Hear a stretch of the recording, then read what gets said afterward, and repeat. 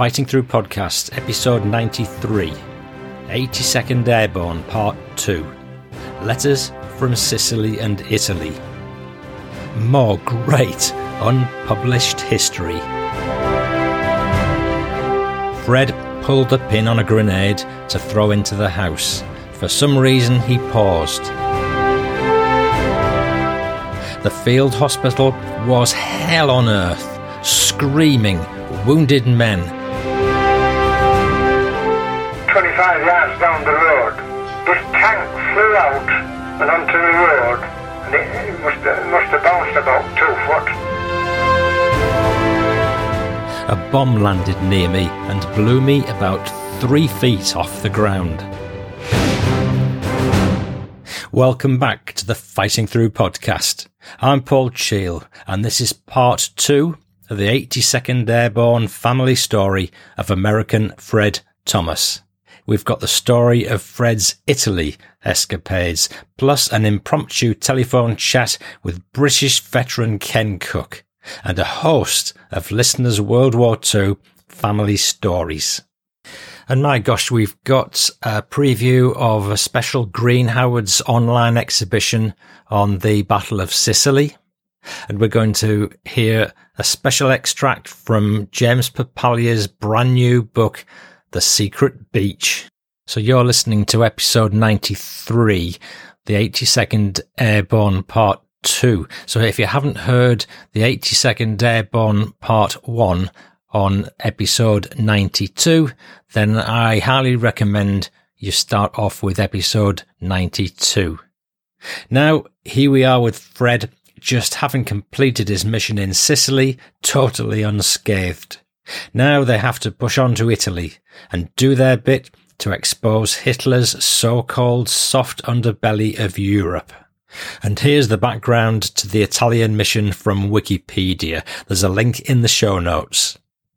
Troopers from H Company, which was Fred's unit, with a group of Rangers, made the initial landing in Italy on 9th of September 1943 on the Italian coast at Maiori. On 11th of September, the 3rd Battalion HQ and G and I companies, along with the remainder of the 325th Combat Team, swerved south and landed on bloody Salerno Beach. On 1st of October, the 504 became the first infantry unit to enter Naples. Finally, the regiment was pulled back to Naples on 4th of January 44. The 504th took part in the Operation Shingle, and it involved an airborne assault into a sector behind the coastal town of Anzio, 28 miles south of Rome. For its outstanding performance, from 8th to the 12th of February 44, the battalion was presented one of the first Presidential Unit citations awarded in the European theatre. It was during this battle that the 504th acquired the nickname the Devils in Baggy Pants, taken from the following entry found in the diary of a German officer killed at Anzio. American parachutists, devils in baggy pants, are less than 100 metres from my outpost line. I can't sleep at night. They pop up from nowhere, and we never know when or how they will strike next. It seems like those black-hearted devils are everywhere. On 23rd of March 44, the 504th was pulled out of the beachhead and returned to Naples. Shortly thereafter, they boarded the Cape Town Castle and steamed to England. Dave Thomas is the son of 504 soldier Fred Thomas, and his commentary on this goes as follows. Dad's company landed near the Salerno beachhead on September the 9th, 1943. They were supposed to be dropped near Rome, but the Italian generals betrayed their plans to the Germans, even after we'd already paid them off. At the last moment, they boarded LCI's landing craft infantry with the Rangers and landed at Mauri before Operation Avalanche. Operation Avalanche was a mission to prevent the Germans from reaching the bridgehead near the port of Salerno in Italy. At this tunnel, his company received the Presidential Unit Citation for keeping the Hermann Göring Division reaching the Salerno beachhead for 10 days. What I learned from the townspeople of Agarola was that the Germans had rigged the tunnel with explosives to keep the Americans from reaching the Naples plain. The townspeople told me they'd sent several girls down to the tunnel to distract the Germans and to defuse the explosive without the Germans knowing. I was told the town used the explosives for the next 20 years for homemade fireworks. Wow. I was shocked by that one. It was also here that I believe my dad suffered his first case of combat fatigue. Holding their position at the tunnel was done by dispersing squads on the hills along the road leading to the tunnel entrance. Dad told me he was positioned near a bend in the road leading to the door. The Germans, the Hermann Göring Division, had a mechanized unit that spearheaded their advance to the tunnel. As the lead unit, a half-track, approached, a German officer stood up through the top turret, looking up the road to the tunnel entrance. Dad told me he hit the officer dead centre with his rifle, causing the Germans to halt. They couldn't turn around, so they called in artillery, 88s from the valley below. The Germans landed on their own positions and killed some of their soldiers. A young German was lying in the road screaming from his wounds. That's when Dad dropped down the road and pulled him into a nearby ditch. He tried to stop his bleeding. This young soldier screamed for his mother while Dad tried to stop his bleeding. He died in minutes. That's when Dad told me he realised this war was a waste of life. He said, "They were young guys just like us. They had families just like us." Devils in Baggy Pants. I'm now going to read a passage from a book, Devils in Baggy Pants, which is the combat record of the 504th Parachute Infantry Regiment. The passage describes the Hill 1017 action, which was about taking a particular mountain position not far from Naples, where Fred and his comrades had hitherto been having a rest. Before we get to the action side of things, I'm going to give you a little rundown of what this book says about Naples as the lead-in, because it's just interesting to get a perspective on it. The entrance of the 504, the first to enter Naples, was a stirring one. The populace, hysterical with joy, shook hands, kissed the cheeks of surprised but not bashful Americans, threw flowers, and in short extended themselves to the utmost in their efforts to make sure that the newcomers considered themselves welcome. The city was a scene of ruin, starvation, and general wretchedness. Bombed buildings were to be seen everywhere, and the streets were littered with an accumulation of rubble, piled by months of bombing. The public utilities, water, gas, electricity, had each been carefully and systematically destroyed by the enemy on the eve of his departure from the city. Business was at a standstill, with the exception of an occasional barber who did, needless to say, a great trade. Looting was common. Riots were in constant occurrence, and everywhere the American soldier was called upon by civilians to arbitrate and judge their street differences.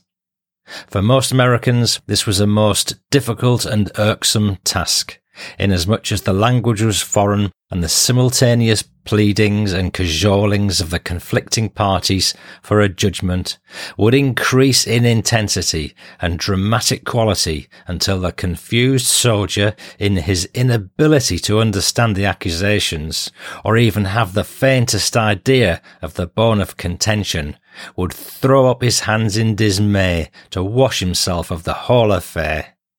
Then the Italians would smile gently and mutter with a little nod in the direction of the American, "No capisco." These were happy days. Duty was light, wine, women and song were the order of the day, and with each passing week Naples could be seen to progress another degree towards business and life as usual. Shops and cafes opened gradually in spite of the scars of war. Then came inflation. Everything doubled, then tripled in price. Champagne, wine and cognac disappeared in favour of a new and more deadly beverage, 10-minute cognac. Pure medicinal alcohol with sugar and water added, and primed with a few drops of the essence of cognac, was bottled, labelled, aged, and sold on the streets within a matter of minutes. Naples and its dubious pleasures had begun to pall on most men, and it was with a certain amount of enthusiasm that the news of a forthcoming mission was received. Advance information indicated that the mission involved the assaulting of precipitous mountain positions. A group of 30 men was dispatched to the 5th Army Mountain Climbing School near Naples to receive specialised training in cliff scaling and mountain climbing. On October the 27th, 1943, the 504 combat team moved by truck to a bivouac area in the vicinity of Castello d'Alife. It became apparent at that time that the objective would not be the assault of any particular mountain position, but instead to make a general advance towards Isernia, about 25 miles due north from Alife. 2 days later, the 504 launched an epic attack through the mountains of central Italy that was to carry them 22 miles ahead of the Fifth Army on their left and the English Army on their right. Driving north towards Gallo in a battle that proved for the most part to be one of physical stamina interspersed with sharp patrol engagements, the 504 crossed the Volturno, entered the rail and road centre of Isernia, cleared Colli, Macchia, Fornelli, Cerro and Rochetta, and 15 men from H and I companies doggedly fought their way through the minefields to reach the summit of Hill 1017, the 5th Army objective and key point of the entire sector. The next thing we know, there's a letter on January the 12th from Fred to his family, and he says, "I suppose the army has already notified you that I was wounded in action December the 11th. This is the first letter I've tried to write since then. I think they will let me try to walk soon. Shrapnel went through both my thighs. I'm back in Africa now. I spent Christmas on a hospital ship on my way back. I was in a hospital in Italy before I came here. This is the first time I've ever been away from my company. I've been through every battle they've had without missing any until this last one. Don't worry about me because I'll be okay. Fred." And this is the story of how Fred, as told by David. "It took me years to find out how Dad got wounded. Eventually, I found out he was wounded on December the 11th, 43, near Venafro, Italy, south of Colli al Volturno. The Allies called it the Winter Line Offensive. The Germans were on top of the mountains, blocking Allied movement north to Monte Cassino, and this is what Fred said in a letter to his brother, Emmert. "Dear Emmert, we started up a road to attack the Germans. It was a hard fight, and they were throwing all the artillery and mortar which they had at us. We pushed them back through a pass. When we got in the pass, a bunch of Jerry planes came over and dive-bombed and strafed us. A bomb landed near me and blew me about 3 feet off the ground. I got up and tried to help another man who was near me, but my legs just folded up under me. I knew I was hit, but didn't know it was so bad until I looked down and found I was just blood from the waist down. Hope you are okay, Fred. And Dave adds, several men were wounded and killed when they were bombed and strafed that day. Dad told me it was a cold and wet day. He said getting him to the field hospital near Venafro took a long time, but because it was cold, his bleeding was slowed. Otherwise, he wouldn't have made it. He passed out from blood loss, and when he woke, a field army nurse named Mary Dare had saved his life by doing a direct blood transfusion from her to him. They'd run out of blood and plasma because of the number of wounded men.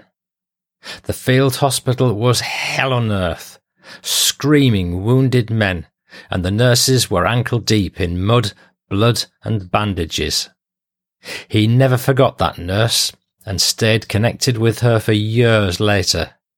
I've attached a photo of some of those nurses at Venafro.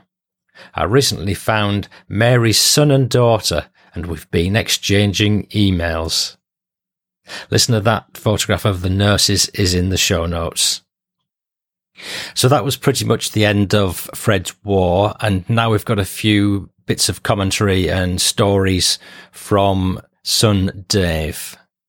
And Dave said, there are so many more stories that I've uncovered, but the following has to be the most cherished.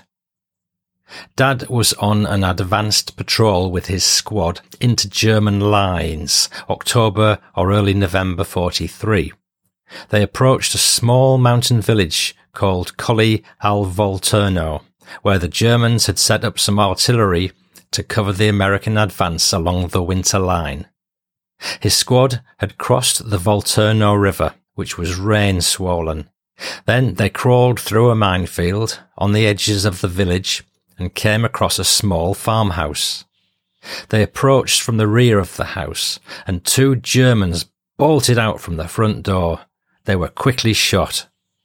As the squad leader, my dad came from the back of the house and pulled a pin on a grenade to throw it into the house. For some reason, he paused, and one of the guys said, "Throw it, Sarge." And then he heard a baby cry, and reset the pin in that split second. He told the occupants in Italian to get out. Out came several mothers and some children. He never could explain why he hesitated. In his later years, he said that he felt a hand grab his wrist and would tear up and be silent. There was no reason for him to pause. They were wet and cold and had fought in some hard combat where they never gave a second thought to killing the enemy. When I contacted the mayor of Colli, he said they knew the story, but had more information on what had happened. When we visited in 1998, the town had a huge celebration and took us to the farmhouse. It was there that an old lady came out of the front door with her daughters, who were in their late 50s. She immediately went to my dad and kissed him. Then she asked where the other American boys were. My dad broke down in tears. Dave sent me a photo, which I've posted on the website. The caption is, "Near Pompey, late September 43, on the way to Naples." My father is standing in the middle. He and one other are the only 2 who lived through the war. The other guys were killed in Holland when they crossed the Waal River near Nijmegen. That action was featured in the film A Bridge Too Far, based on the book written by Cornelius Ryan. So those are the guys the lady was asking about. The part of the story we didn't know was that the 2 Germans who had earlier exited the front door and got killed had been inside interrogating the women and children, shoving guns in their mouths and threatening to shoot the children. Evidently, the people of Collie had many relatives who lived in Pittsburgh, USA. The Germans suspected that they'd been giving information on their artillery locations to American forces. We realised that this old woman at the farmhouse in 1998 was the young mother who was with her children in 1943. She was probably in her 20s when the incident happened. The other ladies were her daughters, who in 1998 were in their 50s.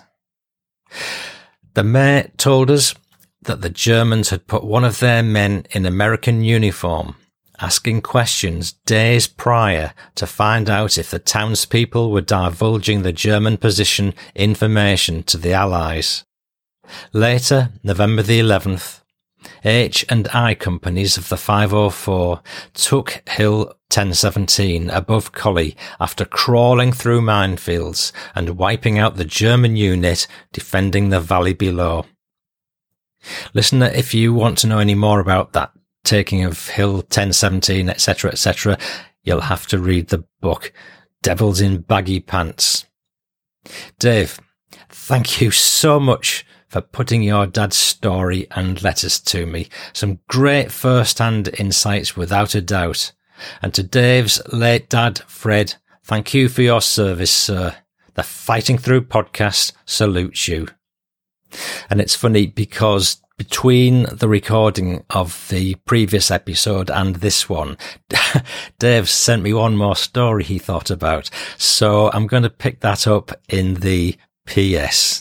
How's that for stuff being hot off the press?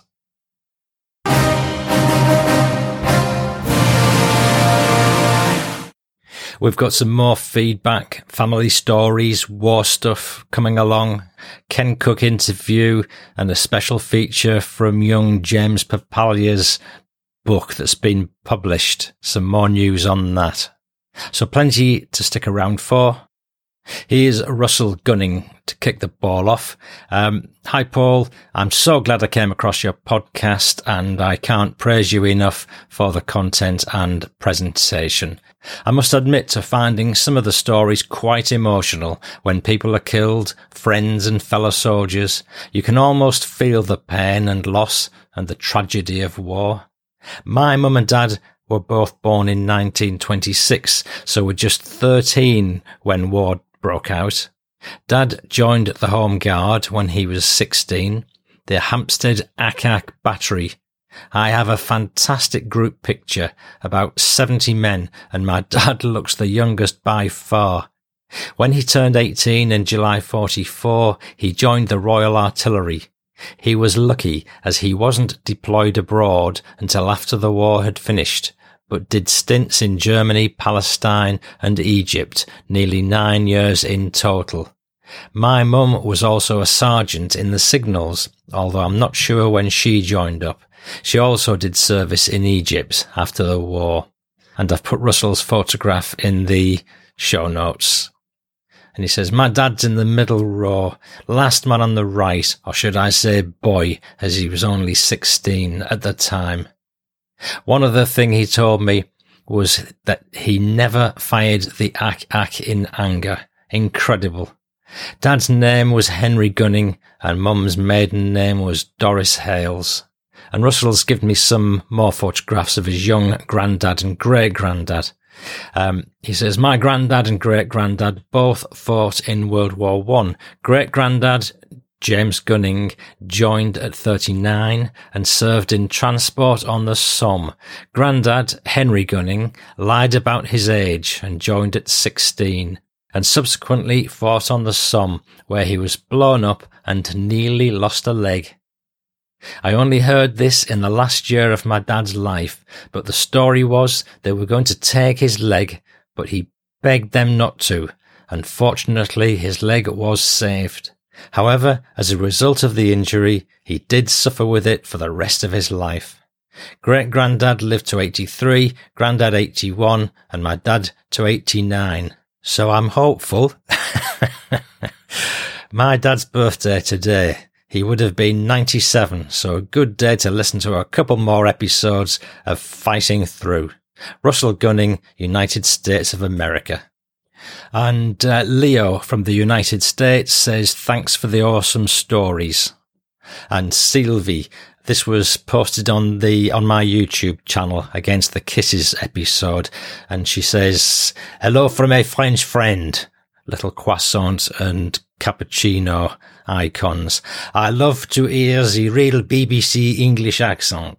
What a great podcast, my friend. Very well done. The war was hard. I think she's referring to Dominic Frisby's BBC accent rather than mine. Shout out now for Sylvie's own French magazine YouTube channel, which is called Champagne Sylvie.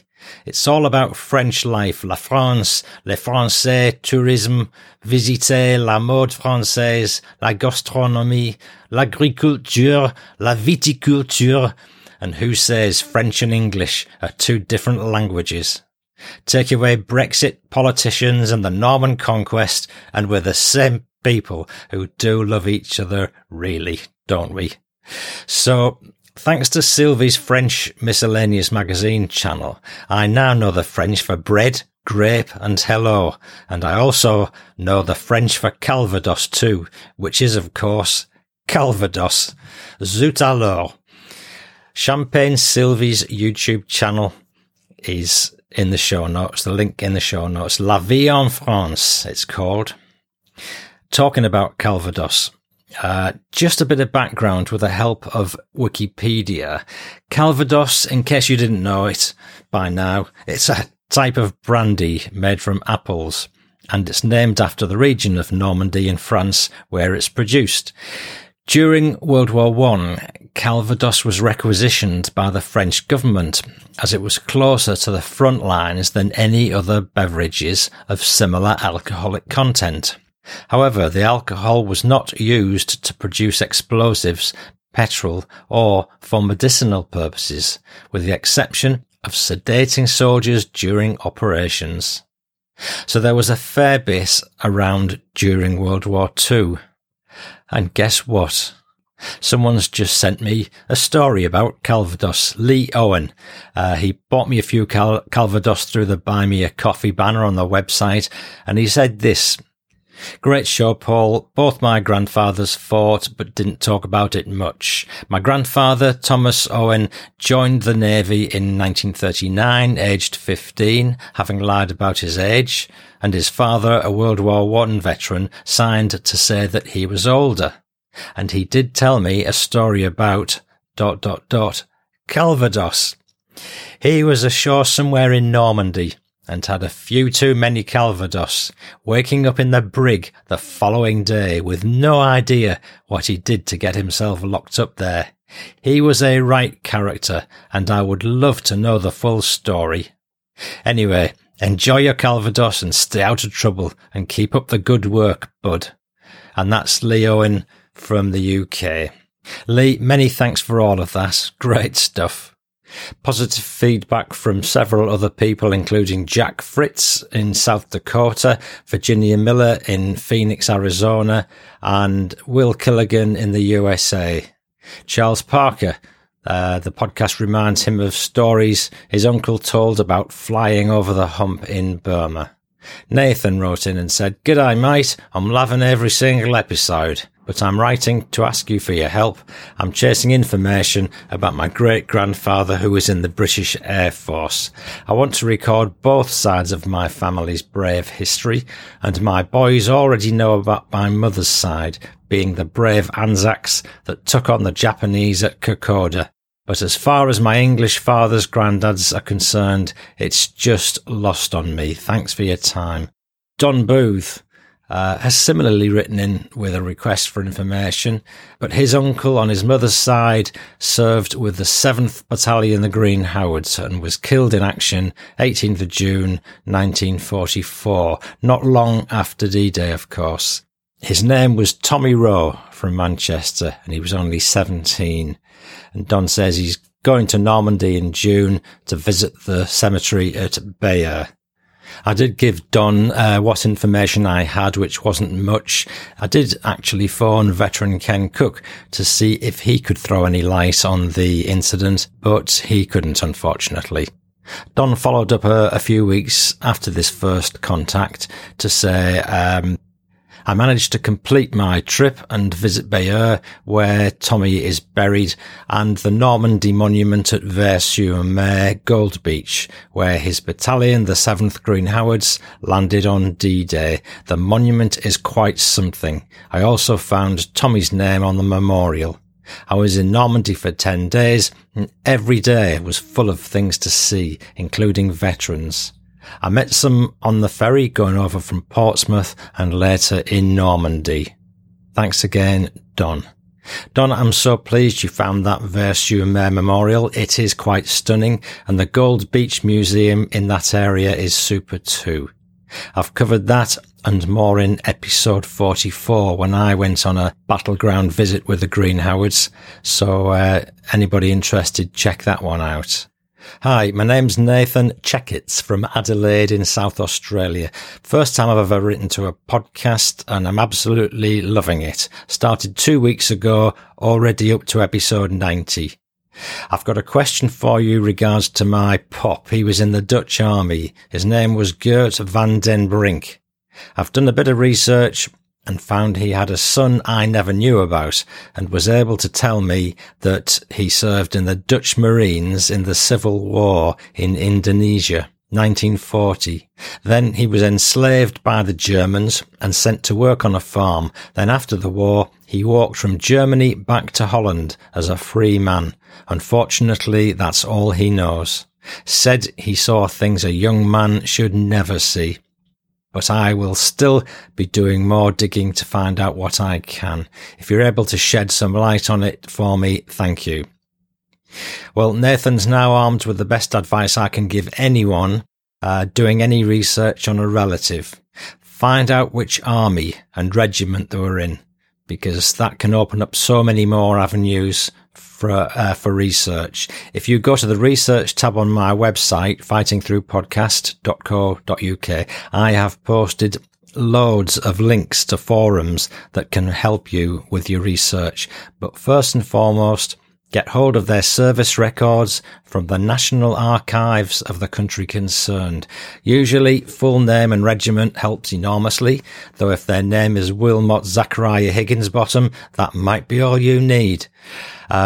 And these forums like WW2talk.com are staffed by veterans and enthusiasts of all kinds, and they are usually extremely knowledgeable. They can't give you the exact details about a particular relative, but they can point you in relevant directions. You can look up various theatres of war and weaponry and uniforms and badges, etc. Returning to you, Nathan, with a grandfather in the Dutch Marines captured in Indonesia, that's a tricky one for me anyway, but get yourself all over Google and Wikipedia and gradually tease out all the history you can. I'm sure it exists. I actually do feel excited for you because what might be waiting there for you to discover. There's a picture of Nathan's great-grandfather and his hat and badge on Fighting Through podcast show notes, lest someone should be able to give him some ideas. Do you know, I've had so many Nathans get in touch with me. I've got another Nathan Learmont from Manchester. Nathan, thank you very much for your positive feedback about the show. Stepping up a gear now, I've got a phone interview with Ken Cook. I had a random telephone call with veteran Ken Cook the other week. Ken comes from Yorkshire and landed on Gold Beach at the age of 18 with the 7th Green Howards. You'll remember that he featured in 2 full-length interviews in episodes 74 and 75. So this telephone call was partly a catch-up to see how the old boy was, but also to ask about Don Booth's relative Tommy Rowe. Unfortunately, Ken had no recollection of the incident, but boy, was I rewarded with a few more memories. I reckon Ken is 97, if my maths is correct. Wow, here goes. Ken, hi, it's Paul Cheal. Hello, Paul, how are you? I'm good, thank you. Are you? I'm very well, thank you. Good. Is it convenient to have a chat, Ken? Yeah? You don't do email then? No. It's all too complicated for me, Paul. Well, you were handy with a Bren gun and a hand grenade and a Lee Enfield, so we can't fault you for just failing when it comes to computers. I think No. in the final analysis, I know which I'd prefer to be in charge of if it came to doomsday. Anyway, I've got a few more questions to ask you. Yeah. And I don't know if you've thought of any more stories since we last spoke, but these questions might just trigger off one or two thoughts. They're in a bit of a random order, really, but let's see where we get with them. One or two of my podcast listeners did actually send their best regards to you. Oh, yeah. And It was good watching that podcast, Paul. oh, did you enjoy it? Yes, very much. Oh, good. A lot came out of it. I don't know if you remembered stuff that you don't normally remember, but you weren't short of material by any stretch. Do you remember what you were doing when the war ended? I was in hospital down south. Before I got demobbed. Okay. Queen Elizabeth Hospital, down south somewhere. Yeah. So you're actually in hospital when it finished? When it finished, yes. I think it was in Surrey somewhere. We went into the tavern, I think.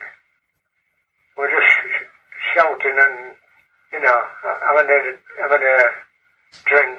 Having a few drinks and a sing-song. Yeah, sort of thing, That's all I can remember of that. So you weren't in hospital bed as such, or... Oh, no. We was in there waiting to get demobbed. Oh, okay. We were there for about 4 or 5 days in that hospital. Yeah. And then the doctor came round on the final day and said he was going to examine us for demob. And that's when I went into his office, stripped off. Have I told you that? Is this when he asked you if you could ride a motorbike? If you could ride? Yeah, you did tell me that one. That's the one. Yeah. Oh dear. Listener, I've just managed to retrieve the clip about the motorbike story from Ken's other episodes. So I may as well share it with you just in case you can't remember what the story was about. Here goes. The doctor, after I've been there a couple of days, he came around and said, I've got to examine you regarding getting demobbed. Yes. Anyway, went in his office, stripped off, examined me. They said, when did you get wounded? I said, last July in Normandy. So he says, you should never have gone back. Oh, really? Yeah. I said, now you tell me, Anyway, we chatted a bit longer, and they said, do you fancy riding a motorbike? I said, why? What do you want? He said, well, we're short of dispatch riders. So I told you. Get lost, I said, And they said, you're okay. Then, get away home. Dear. That was it. And that was the end of your war. Yeah. Have you ever ridden a motorbike since? No. No. I haven't even tried to ride a motorbike. No. It was his little joke, I think, Yeah. Oh, yeah. Ah, yes. When they said we're short of dispatch riders. Yeah. on the front line. And we had quite a few stories of the dispatch riders. One of our Normandy vets, he was a dispatch rider, and they went down this road. He nearly bumped into a Tiger tank that was coming the other way. Yeah. And it flew over the fields somehow. It didn't go on the road, it went over the field. Oh, to avoid it. Yeah. And then another time, we heard the story of a dispatch rider riding along, and the Germans had put some cable across the road. Yeah. At height, Yeah. like a thin cable wire. Yeah. Across the road. It took his head off. Oh, dear. Yeah. Was this this was during Normandy? During the... Yeah. Yeah. And the motorcycles and the jeeps then, and small cars, they had like a piece of metal on the front of the vehicle that cut that wire when they went into it. That's when they heard about the chap that took his head off. Yeah. They said, well, we'd have to do something about that and to protect the dispatch riders and the jeep drivers, you know. Yes. So they put this like a piece of iron bar sort of thing in the front, so to cut the wire as they came up against it. Yeah. I suppose the only saving grace is he wouldn't have, the guy who had his head chopped off, we wouldn't have known anything about it, would he? No. It would have been a quick mercy. Yeah. But, how horrible. It is, isn't it? Yeah. When we first heard about it, you know, it shook us up a lot, did that. Every time we went down the roads, we looked out for things like that, you know. Yeah. Like booby trap kind of things. Yeah. Was it, because you would have been fighting in the bocage, wouldn't you? Yeah. Do you know what I found out about the bocage only last week? Did you? Yeah, well, I knew about the bocage, but I hadn't quite known the detailed history, and apparently when the land was cleared for farming centuries ago, it was covered in rocks and granite and all sorts. Yeah. And when they'd cleared all the land, they took all these rocks and used the rocks to make the walls. Yeah. Then over years, of course, the trees and bushes and all the rest of it grew up integral to the walls, and that created the verge around the fields and the roads. Yeah. I mean, I knew that the bocage was all these narrow country lanes, but I hadn't quite realised that they were comprised of all this rock. It was like walking down a tunnel, Paul. Was it? You know, the branches on both sides, they met in the middle, and it formed like a tunnel, and the sides of the road were like a bank, and you had the trees on top of that bank, forming the cars, like a tunnel effect. And we were sat on the verge, not being in view of the Germans, like, you know, we just sat on the verge at the base of a tree. And we heard this noise coming, and a bit further, about 25 yards down the road, this tank flew out of the field and onto the road, and it must have bounced about 2 foot. And as he hit the road, he turned to go up the road, you know. Yeah. One of our tanks, I don't know whether Jerry had been chasing him or what, but it came out of that field like a bomb, you know. It must have dropped about 8 foot because the verge, the bank, was about 8 foot. Yeah. But it must have shook his crew up when he hit the road. The Germans were chasing him. I don't know whether it was a German tank chasing him or what. I see. But he flew up that road, you know. But he was in a hurry. Yeah. And did he start coming towards you or away from you? No, it was away from us. Okay. You know. That must have been one heck of a clatter for the people inside. Oh, yeah, the people inside. Must have shook them up a bit. There was a little episode in Dad's story when some tanks came round a corner and Dad and his comrades all started shooting at it, and they went into reverse and straight away, turned back because I guess they weren't sure of what armaments we had. For a reason, because I wouldn't fancy facing a tank like that. No. Myself. Gosh. I don't know how many was in the squad, like, you know, but I'd have been away down the road, so there was not a tank. Yes, yeah. Yeah. Blimey. Well, I did see, I'm going across a field, and there was this Australian officer stood up, and he was sighting along his rifle, he had a rifle, this officer. Yeah. Not a stun gun, a rifle. Yeah. And he was looking towards the other side of the field. Yeah. On the other side of the field there was a road. And I stood with him, like, you know. Yeah. He said, you want to be away from here, he said, you know. Anyway, as I looked down towards the end of the field, it looked as though the whole hedge was moving. And there were 2 German tanks covered in camouflage.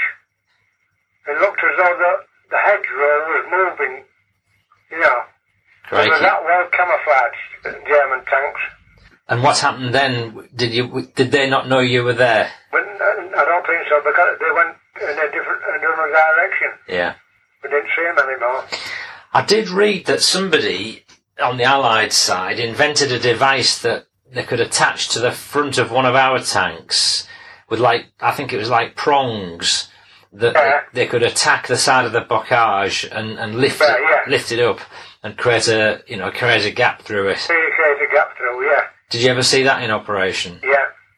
Well, the Americans got that idea. They came up with that idea. And was it effective? And they started fitting most of the tanks with that as well. Like what do you call it today, yeah? Forklift truck. Forklift truck type of thing, you know? Yeah, I know what you mean, yeah. Gosh. Quite incredible. Needs must, eh? On inventions.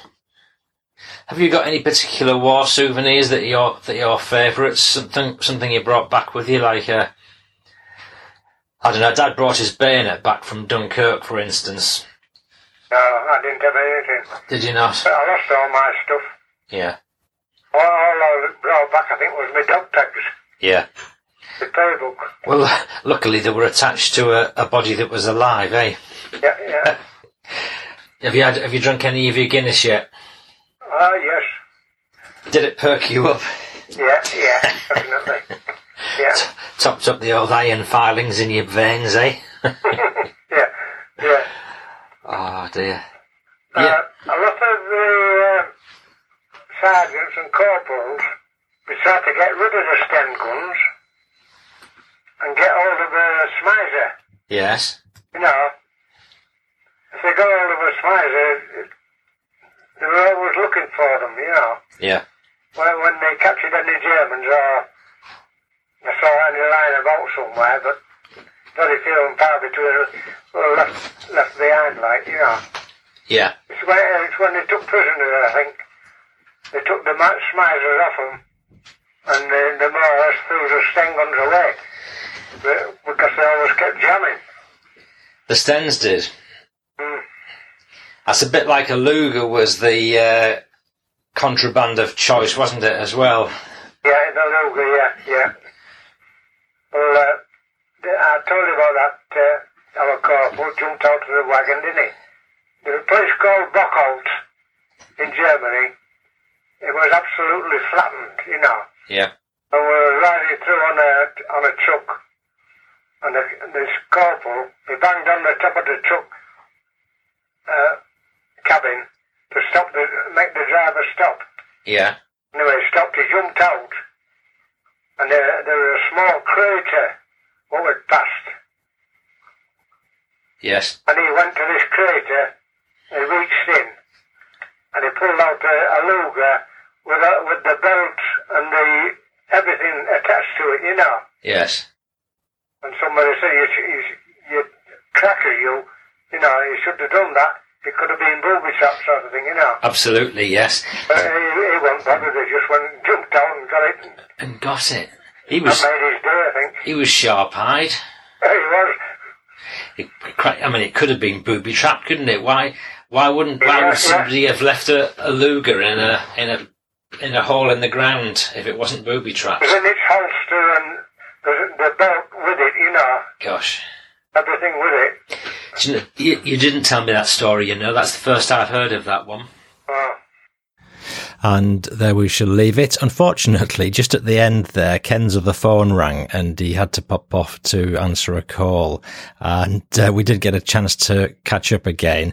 But I know he's finished all his stories.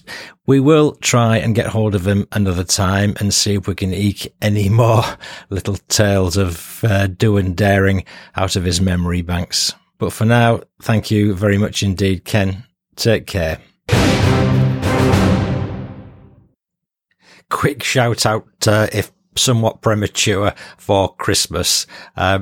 An anonymous survey respondent on the website said, I just listened to the episode about Christmas. Now, how is it possible to induce a grown man to inexplicably fill up with emotion just by hearing a recording of Silent Night? If you haven't listened to the Christmas episodes yet, certainly do so by Christmas. There's a category off the menu on the website under the categories, and I'm actually working on the Christmas 2023 episode all the time. So if anyone has any ideas or anecdotes, please do send them in via the contact page on the website. Quick shout out for Krakow now. Derek Whittle writes in, he says, have you been to Krakow, mate? We went last week. Good plane museum, mainly Cold War stuff. Auschwitz, of course. And I went to a gun range and fired some guns from World War II. Bren gun, Lee Enfield, Colt, Thompson, and an AK-47. Amazing fun, very sobering. The sounds and smells. So that's Krakow if you fancy a break somewhere. Over to some war stuff now, and kicking the ball rolling is young James Papalia. Now, anyone who's paid attention to the occasional Spooky or What segment in this show can't help but have noticed young James' World War II story of falling down the proverbial rabbit hole and popping up in all sorts of strange World War II locations. Well, James has recently written more chapters, polished the story off, and only gone and published the book on Amazon. It's called The Secret Beach, a kid's World War II adventure. Copious links in the show notes. I've just finished reading James' book, and what a great little story, nay history lesson on all the key theatres of war, and there's some good photographs in it too. And here's the blurb from the book. When 7-year-old James walks down a dune in modern times to find a ball his sister threw, he finds something totally different. He finds some of the greatest battles and people of World War II. Follow James as he visits Normandy Beach, Dunkirk, Iwo Jima, and more as he travels the world and is dead smack in the middle of World War II. The Secret Beach allows kids to learn about this important period of time and some of its heroes in a fun and educational way, following a peer as he sees firsthand the heroics and bravery of the Allies as they fight to liberate the world from 1940 to 45. James, you did such a great job with all the twists and turns in your mysterious adventure. I'm so impressed with your knowledge at such a young age. Keep it up, young man. And James says he wants kids to read it so they learn about that generation. Hopefully, teachers in their classroom as well. And unbeknown to me, James has revealed his own family story in the book.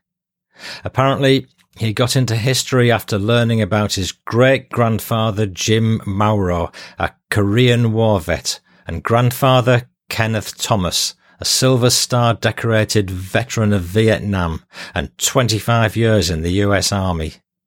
James loves watching war movies and reading war books and magazines, and he loves the Fighting Through podcast and has become pen pals with its host, the great Paul Cheall, through his dad Frank, of course. James has also made a friendship with Susan Eisenhower, the multi-talented granddaughter of President Dwight D. Eisenhower, and she's inspired him to continue to learn and write his thoughts.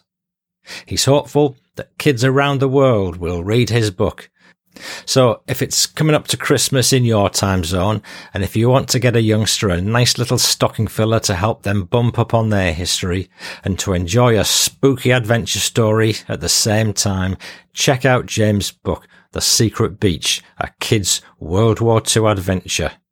Of course, you can check out chapters 1 and 2 in episodes 87 and 88, and I'm now going to read chapter 3. James is just recovering from the scary exploits on Omaha Beach and Dunkirk, where he's met Bill Cheel.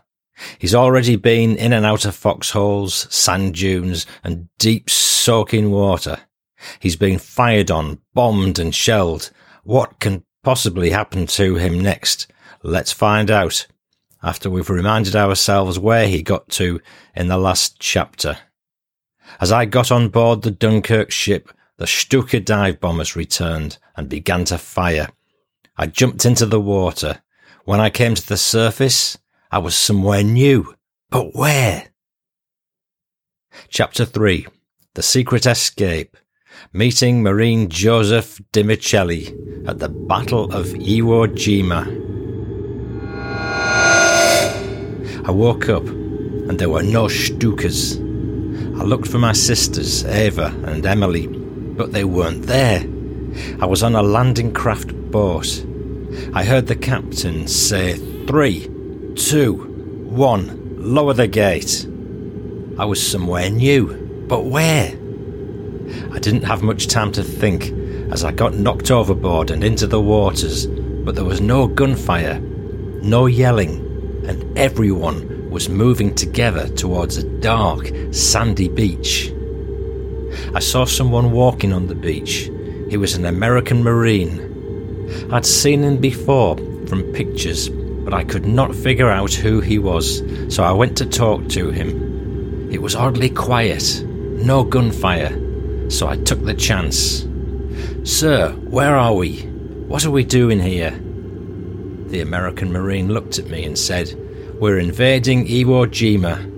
"But why are you here, kid?" "I wish I knew," I said. "What are we about to do?"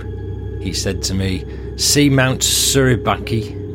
We're gonna take it and plant our flag on it." The quiet went away and the guns started firing like crazy. The American Marine grabbed me, put me in a foxhole. He looked at me and said, "You're in a firefight, you gotta stay down." I looked at him and said, "This isn't my first foxhole, unfortunately." He looked confused, but returned fire at the angry Japanese soldiers. The Marine said, "Stay here or follow, but we gotta move." So I followed him closely behind, and we ran into a jungle, and we came into another foxhole. The Marine said to me, "Here, I made this food I've been saving. Have half in case we get separated." I thanked him. "Thank you so much. By the way, what's your name and where are you from?" He said to me, "Joe Dimicelli from New Jersey." At that point, I recognised him from pictures in our family scrapbook. I could not believe my eyes. The Japanese started to attack and bomb us, so we scattered into the jungle. I lost Joe and was by myself for hours, hiding by a few trees. I got hungry and opened the food he'd given me. It was a salami sandwich. I could not believe my eyes or belly. I ate so much I fell asleep.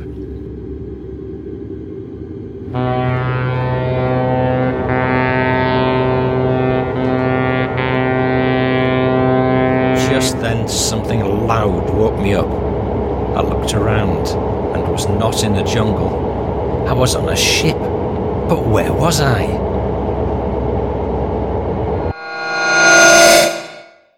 If you want to learn more, then buy the book. There's 13 chapters, and they're all top secret. So if you tell anyone about them, make sure you tell them not to tell anyone.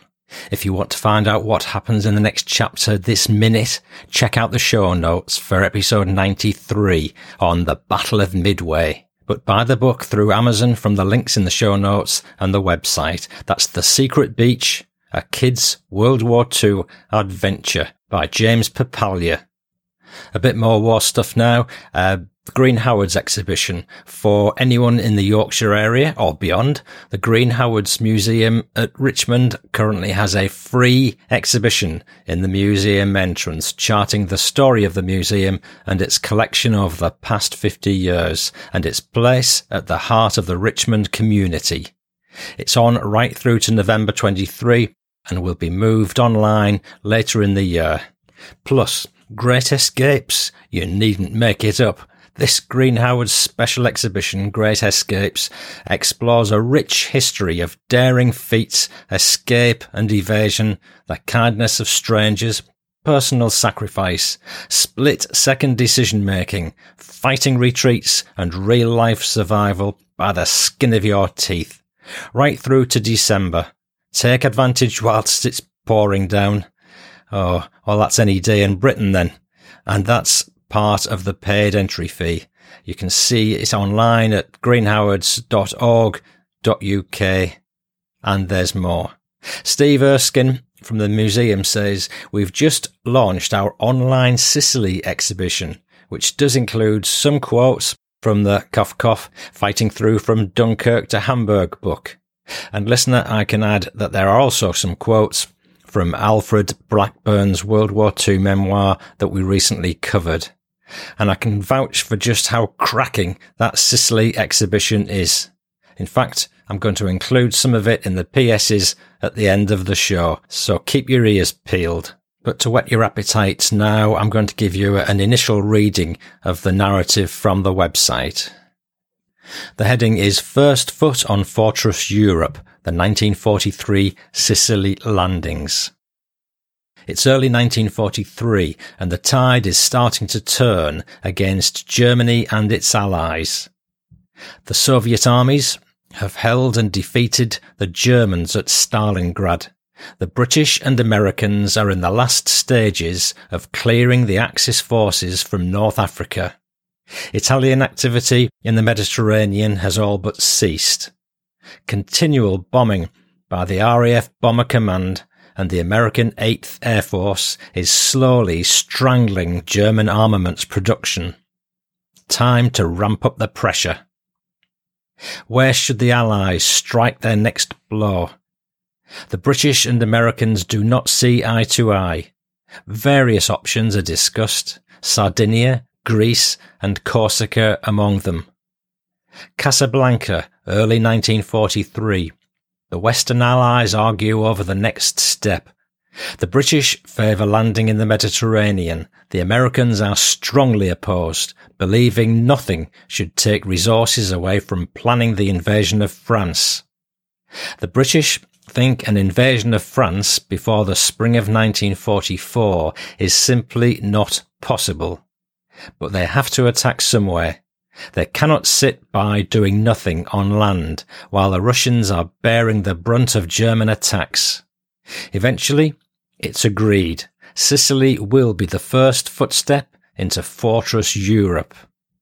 A disinformation campaign is started, including the famous Operation Mincemeat, persuading the Germans to relocate troops from Sicily away to the Greek mainland and islands. Operation Husky is born. Invade Sicily? Agreed. Where exactly? Several key factors influence the choice. The landing area must be within range of fighter aircraft flying from Malta and North Africa, so they can offer protection to invading troops.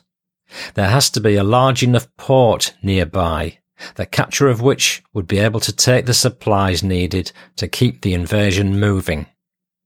There have to be beaches of sufficient length and breadth to take the invasion force. The beaches must also be able to support heavy armoured vehicles.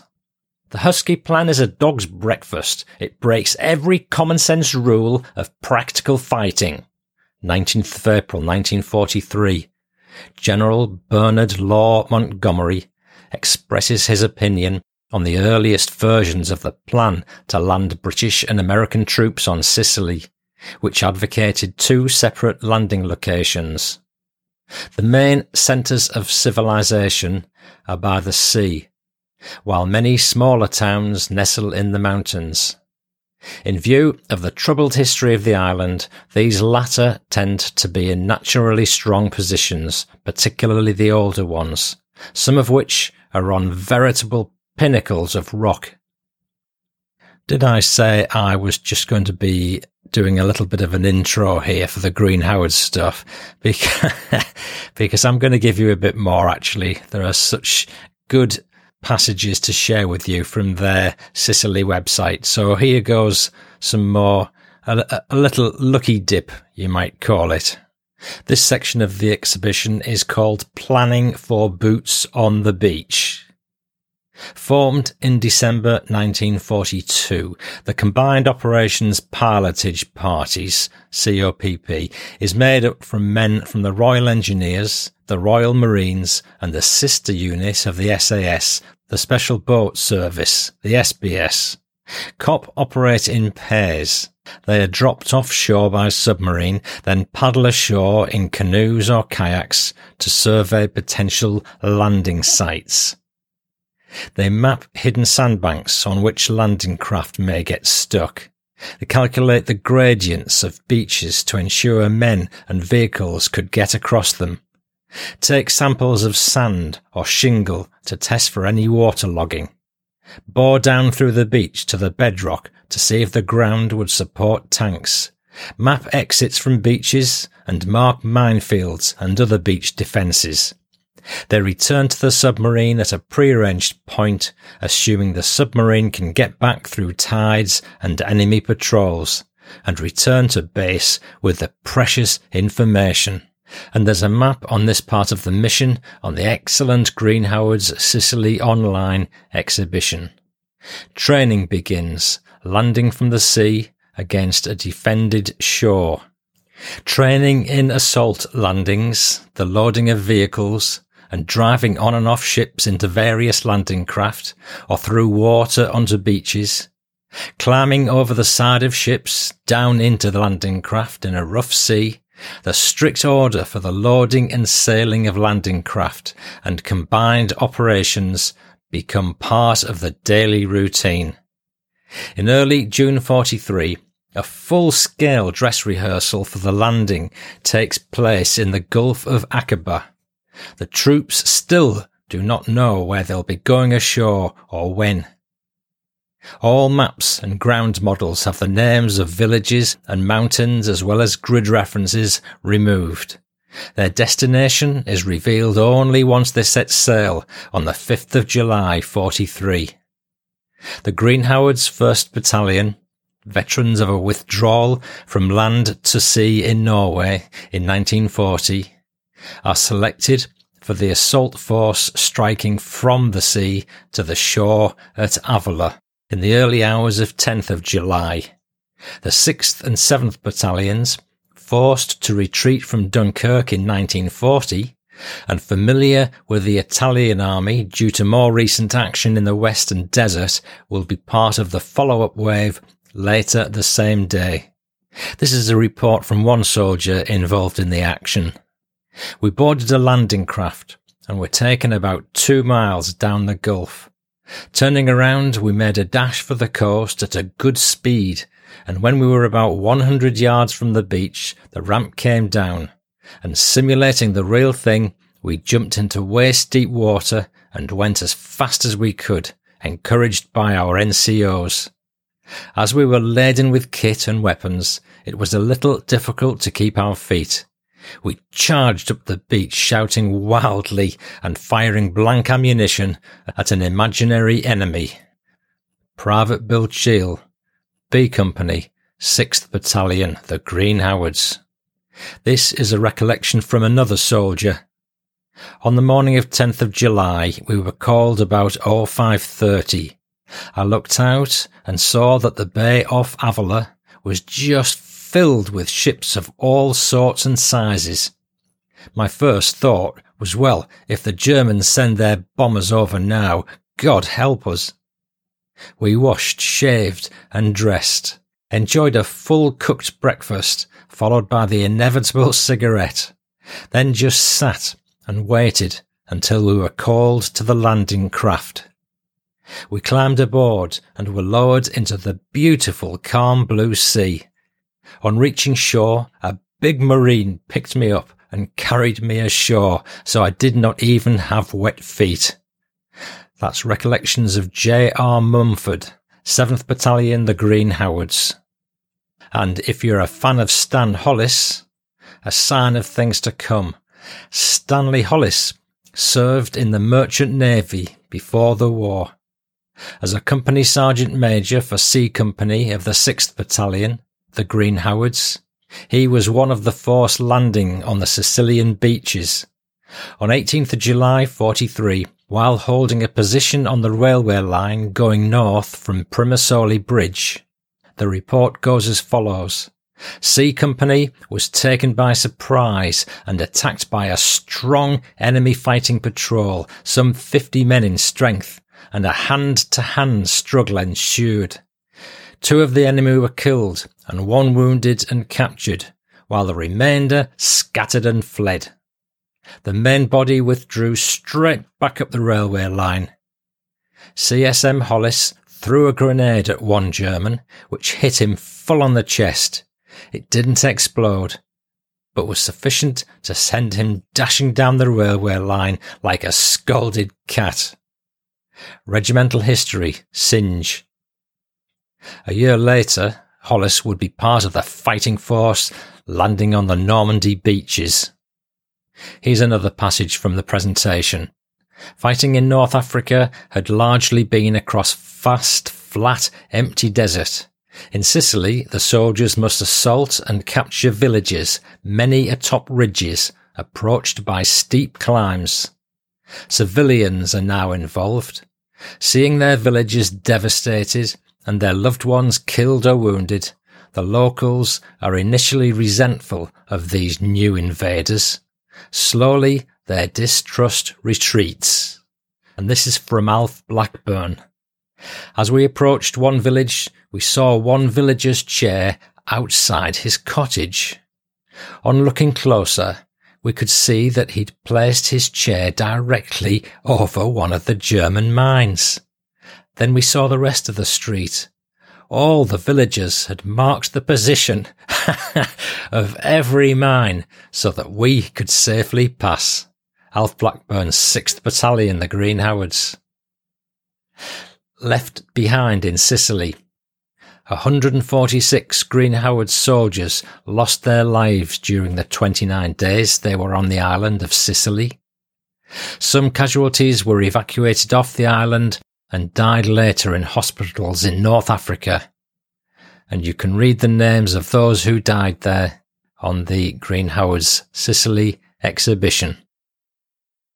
Oh my gosh, if you wanted to see a masterclass of how to create a museum exhibition online, this is it. It's great. It's got maps, photographs, summaries, stories, and it's just really well put together. So I would fully recommend you take a bit of time out to look at it. And there is a link in the show notes as usual.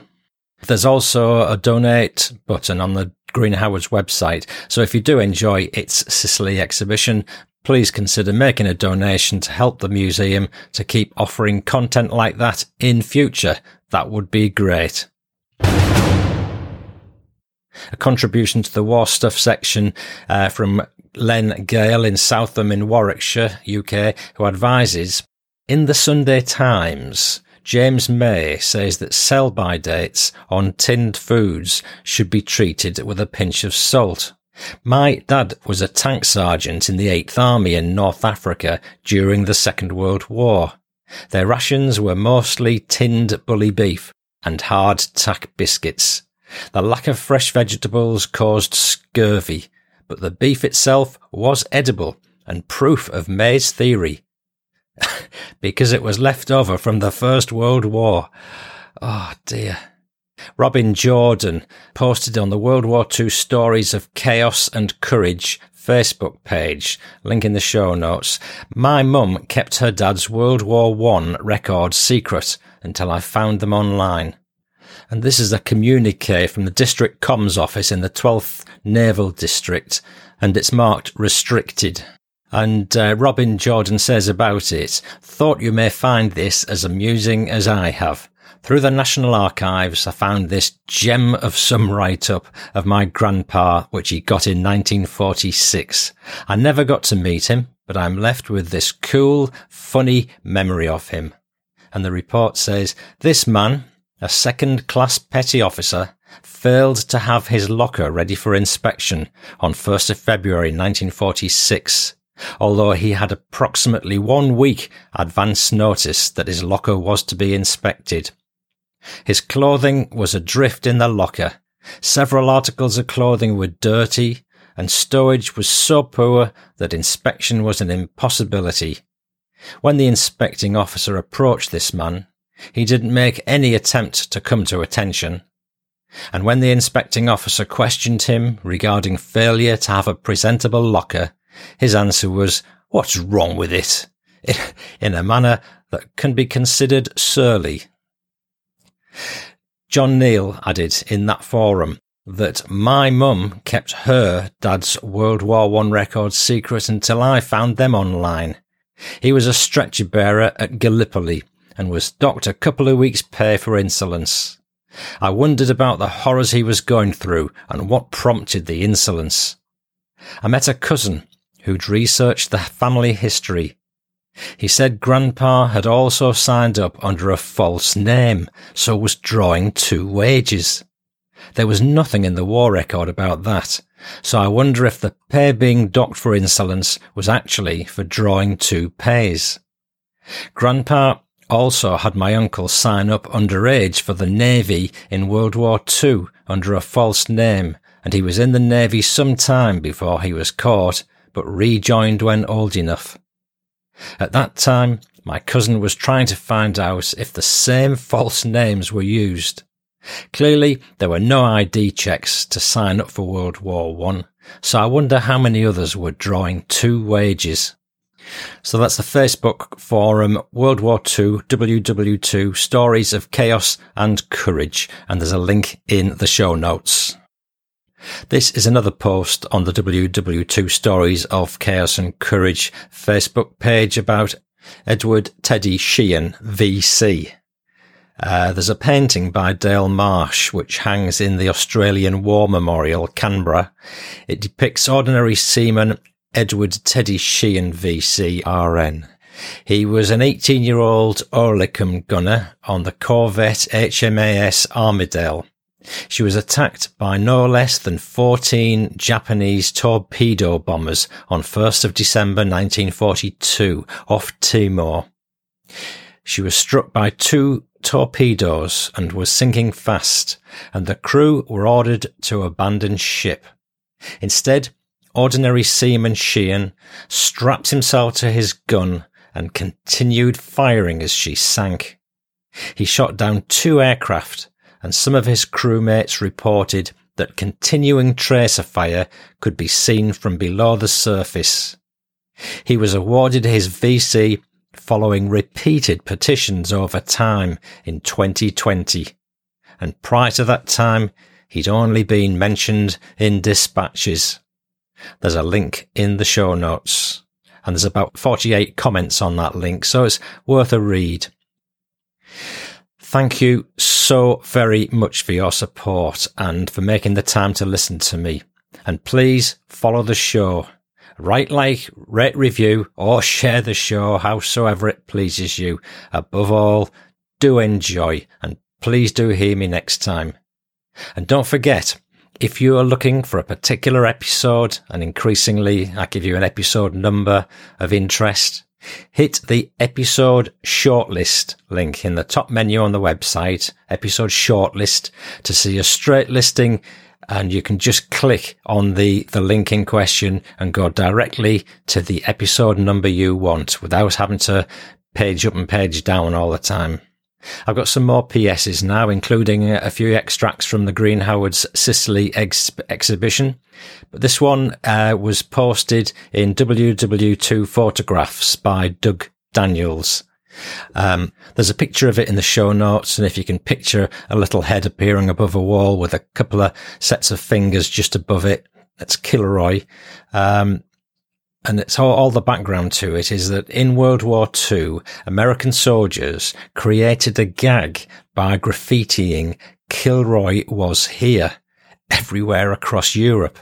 And even Hitler and Stalin investigated who Kilroy was, believing him to be a spy. It would later appear all over the world. And ladies and gentlemen, that was the world's first meme. Oh, we've got another World War II story of chaos and courage. Susie Hansen posted about the Dieppe raid. This is the story. We landed at 5:25 a.m. by my watch, which I glanced at as the ramp went down and as we raced up the beach. I remember thinking, how was it possible to surprise an enemy in broad daylight? Lance Corporal Johnny Crow was ahead of me and a little to the left as we jumped clear of some low barbed wire. And then directly in front of us was a wall with barbed wire entanglements on top. I saw Lance Corporal Crow thrust a Bangalore torpedo under the barbed wire on top of the wall and then drop back to wait for the explosion. But the Bangalore failed to explode. I made my way to the site of the wall where the sea had swept a convenient incline of shale, which I climbed. Glancing to the left, I saw Johnny had climbed the wall in an attempt to find out why the Bangalore had not exploded. When his head and shoulders were above the wall, he was thrown back as if he'd been kicked and fell onto the beach, shot through the chest. Something clattered on my helmet, and again I dropped back.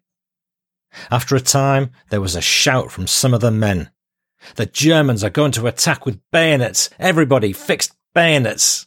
I glanced over the top and shouted back to them. There's nobody there. You can unfix your bayonets. Where this panic idea came from, I will never know. And later on, this chap, as a POW, writes, the blindfold was immediately taken off, and I was looking into the light of a torch held by a young-looking German in uniform who spoke perfect English. And the questions came thick and fast. What is your name?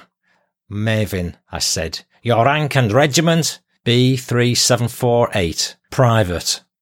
How many men were on this raid? I shook my head. When is the next raid taking place? I don't know, I said. Come now, we know this raid was only a feint, and the big invasion is coming this morning. Where? I shook my head. By his question, I knew it was in the early morning hours of the 20th of August. I became bold and said to him, I'm only allowed to give you my regiment number, rank, and name. He nodded, but he came surly. His parting shot was, We knew you were coming, you know. We knew some weeks ago. And that's by Private Wilfred Mavin, Royal Hamilton Light Infantry, Dieppe Raid, 1942. And that story was documented by Battles and Beers. Every soldier has a story, and every story deserves to be told. This story is part of a much longer one, and it can be found in my book, What War Did to Us, on Amazon. There's a link in the show notes. To close the show now, Cody Dunbar from Canada, who's written in saying, I'm a very big fan of the show. My grandfather didn't talk about the war much, so the stories you tell help me understand what he must have gone through. He was Robert Bob Dunbar, Calgary Highlanders, Alberta, Canada. Anyways, I really liked the instrumental music that's played at the end of your shows. Can you please let me know the artist? Well, Cody, thank you for writing in and for your comments. The closing music, the outro, is called In Victory. You can't typically find it on the likes of Amazon or Spotify. It's a fabulous track, though, I agree. It took me weeks to listen to and choose all my tracks, and they're all from a company called premiumbeat.com. I've put a link to the actual track in the show notes. Because you like it so much, Cody, I'm going to give you a treat and play the whole thing to close the show. So all it remains is for me to say, hey up, we've got another PS I forgot to tell you. This was sent in by Dave Thomas following part 1, the previous episode, and it's another story about his father, Fred Thomas, which I think you'll enjoy. When I was about 14, I was working for my dad during summer vacation.